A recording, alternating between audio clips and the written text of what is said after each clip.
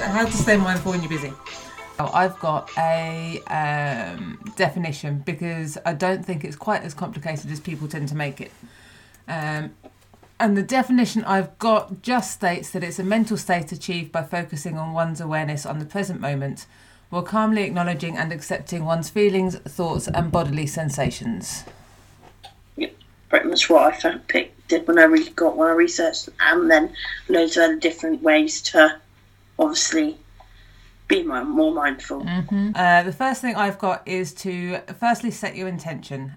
In the first few minutes when you wake up is to literally just check in with yourself, how you're feeling, how body and mind, in everything really, and how do you want the day to be and how do you want to feel throughout the day.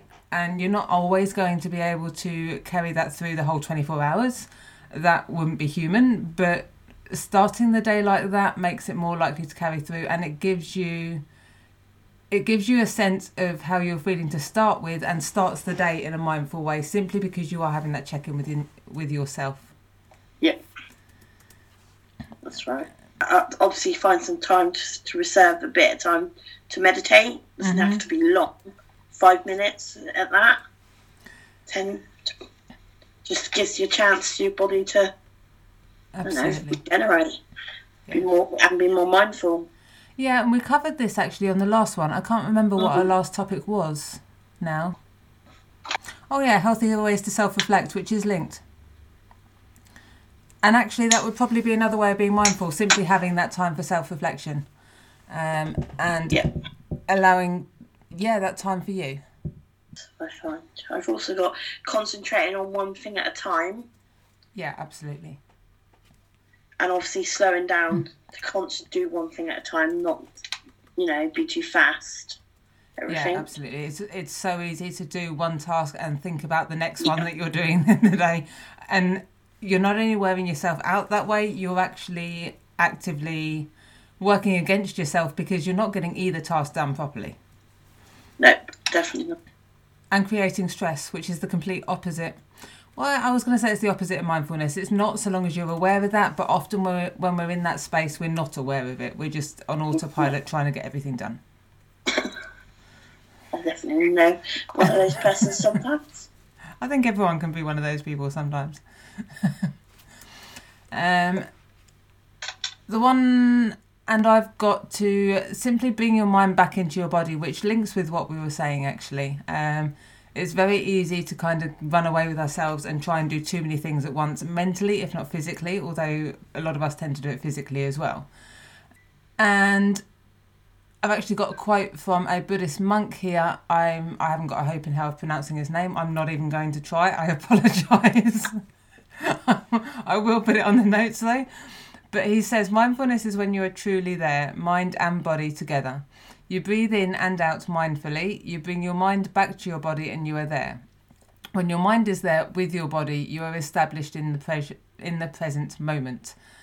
That's a bit repetitive, but it does kind of say everything that mindfulness is about. And that really is all it is, getting back in touch with yourself. It doesn't have to be this huge, complicated thing, like I said at the start, that people tend to make it. Yes. While you're looking for that, sorry, I think I interrupted. But going back to that, if you really are struggling to get out of your mind, write everything down. If you can't get it out of your head just by trying to, and it's not always that easy, get it out on paper, because that will in itself allow you to just take that step back and relax a bit. Yeah. Being mindfulness can also help your mental state too. Absolutely. 100% on that one. Being mindfulness can also help you cope with your emotions and sensory. Mm-hmm. And also it encourages you to slow down, because to be mindful, you have to slow down. And I know that's not always easy to do if we talk about people that are busy. No. But you don't actually have to take up any more time over it either. Doing the washing up and look out the window. What's the weather like? What birds can you see? What animals can you see? Don't do the washing up, rush through it, try and do the next one. Because actually, whilst you mentally think you're doing more, you're actually doing less by doing that, because you're not, like I said earlier, you're not getting either task done properly. That's right, focusing on the present as well. Mm-hmm. Obviously not wandering off into what's going on around you, and just focus on present on one thing, without, dragging anything else into it. Yeah, and that's hard actually sometimes, because it's easy to kind of go over stuff we've done in the past, worry about that, or even worry about what's coming up in the future, what you've got, I keep saying, what you've got to do next, or even what tomorrow is going to bring, when actually none of that really matters. The past is done with. You can't change it. Yes, you can go back and maybe apologise if necessary, but very rarely is that, especially if you're worrying about it now. But you can't change the future except for by doing actions now. And if you're being mindful and taking actions that are in touch with who you are and who you want to be, then the future you're worrying about very likely isn't going to happen anyway. And also, I don't want to give people that are that busy more tasks, but tidy up. Decluttering can help. Exactly. The saying, tidy home, tidy mind, is there for a reason. If your home and the space you work in is cluttered, then your mind's going to be too, and you're always going to be worrying about where something is, what did you put it. Things don't tend to be messy around you if your mind is in the same state, and so you can actually reverse that by tidying up and making sure your space is clear as well. That's right. Definitely. My house is always cluttered. There's a lot of us living here. Yeah, see, I'm a bit of the opposite. I mean, the house itself, we've got quite a lot of stuff in it, but I'm a bit of a neat freak. I know exactly where everything is. Oh, I know where everything is. It's just until my partner moves something. Or a child. Yeah, I don't have the disadvantage of children. And most of my stuff is in my bedroom, so people know not to touch that. Yes. I have locks on things I want them to touch. That's helpful. The only other really thing I've got here that probably is worth mentioning is to simply do less. Now, a lot of people listening to this are going to go, but all of it needs to be done.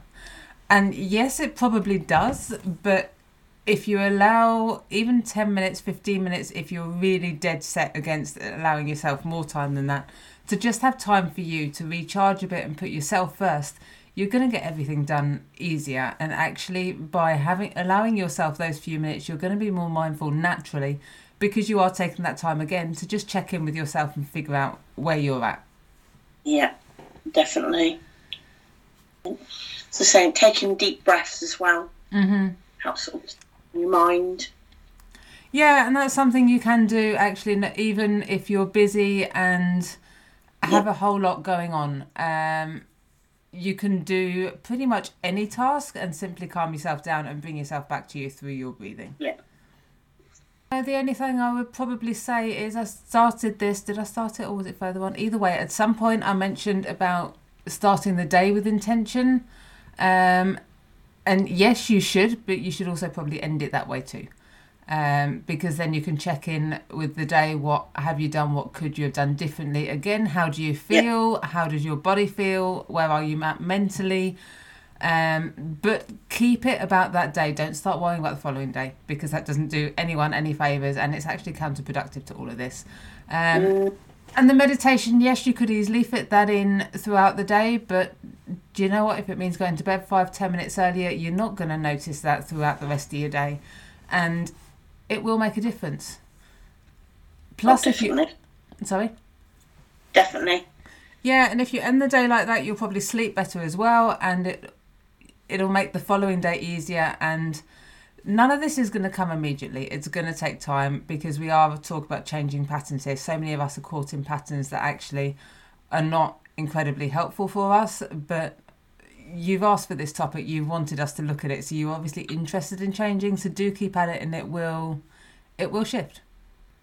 I always find writing a minimal list of things, and if I don't get it done, and also I'm not bothered, but my mum and my nan always say to take one day at a time. Mm-hmm. And go on. Life, they look at it as life's short. Doesn't matter what happens the next day or the next. No, absolutely. And that's probably a good point, actually, because it's so easy to get distracted by things that we think we should be doing. If you do have a list of what desperately needs doing on paper, then you can keep coming back to that, and it's not quite so overwhelming. Yes, of course, if that sheet of paper is then 2 pages long, well, you probably need to look at what you actually need doing today and what really can be put off. But a lot of people will find that if it's down on paper, it's not quite so overwhelming as if it's in our head. No. 5 minutes is easier. Oh, well, I put it in my phone now because I lose paper. Or get scribbled on.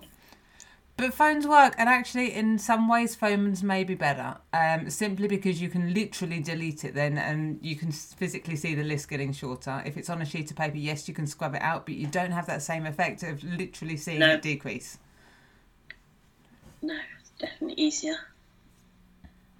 I think the main thing to remember with mindfulness is, like I said several times now, it's not as complicated as people seem to make it, which is probably why we don't have too much to say here. Because when you think about mindfulness, and I get why, people do have this really big set of things they have to do for it, when really it's not. It's just like checking in with yourself, and you can do that even whilst you're doing other things. In fact, you probably even should do that whilst you're doing other things. Oh, yes. Okay, so it looks as if next fortnight's topic is meditation and its effects. These seem to follow on really nicely. I don't know if you lot are doing this intentionally or if it's just coincidence, but each of these topics seem to follow on really nicely from the one we did before. I like meditation effects as well. It's quite a good thing to discuss. There's also so many different techniques too. There's a lot to that one. I've been taught lots of different. Yeah, I have a feeling that's going to be a lot longer than our last few, which is fine. Yeah, I have no issue with that, but there is a lot. There is a lot to that one. But we don't actually have anything for the fortnight after, so get voting on that and let us know what you want us to do. Which leads me to where to find us. So the poll I've just been talking about is on our Facebook group, which is Spiritual Confabulators. Our email, if I can remember it, is, I believe, let me check, spiritual.confabulators@gmail.com. And we can be found on Patreon, again as Spiritual Confabulators. And while I'm talking about this, we are on Podbean, that is where I'm uploading these, and we do actually have a new follower on there. I have no idea who that is because I can't actually see from my phone, but thank you to whoever that is.